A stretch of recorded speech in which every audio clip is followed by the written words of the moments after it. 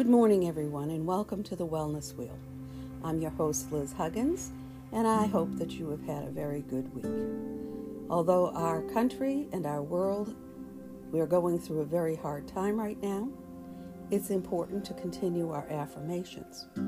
This week, our affirmation is, I know, accept, and am true to myself. Again, I know, accept, and am true to myself. It's important that we spend time reflecting on who we are. What are our beliefs? What are our ethics? What are our morals? What things do we hang on to when difficult decisions need to be made? Where does the strength come from? Where does the conviction come from? Each one of us has our own ideas of what's important in life. So think about those things. Reflect on those things.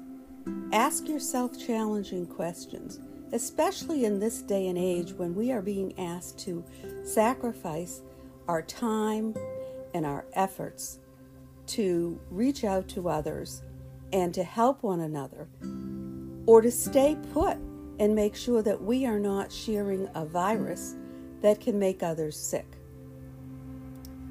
Think about those things and then reflect on this affirmation.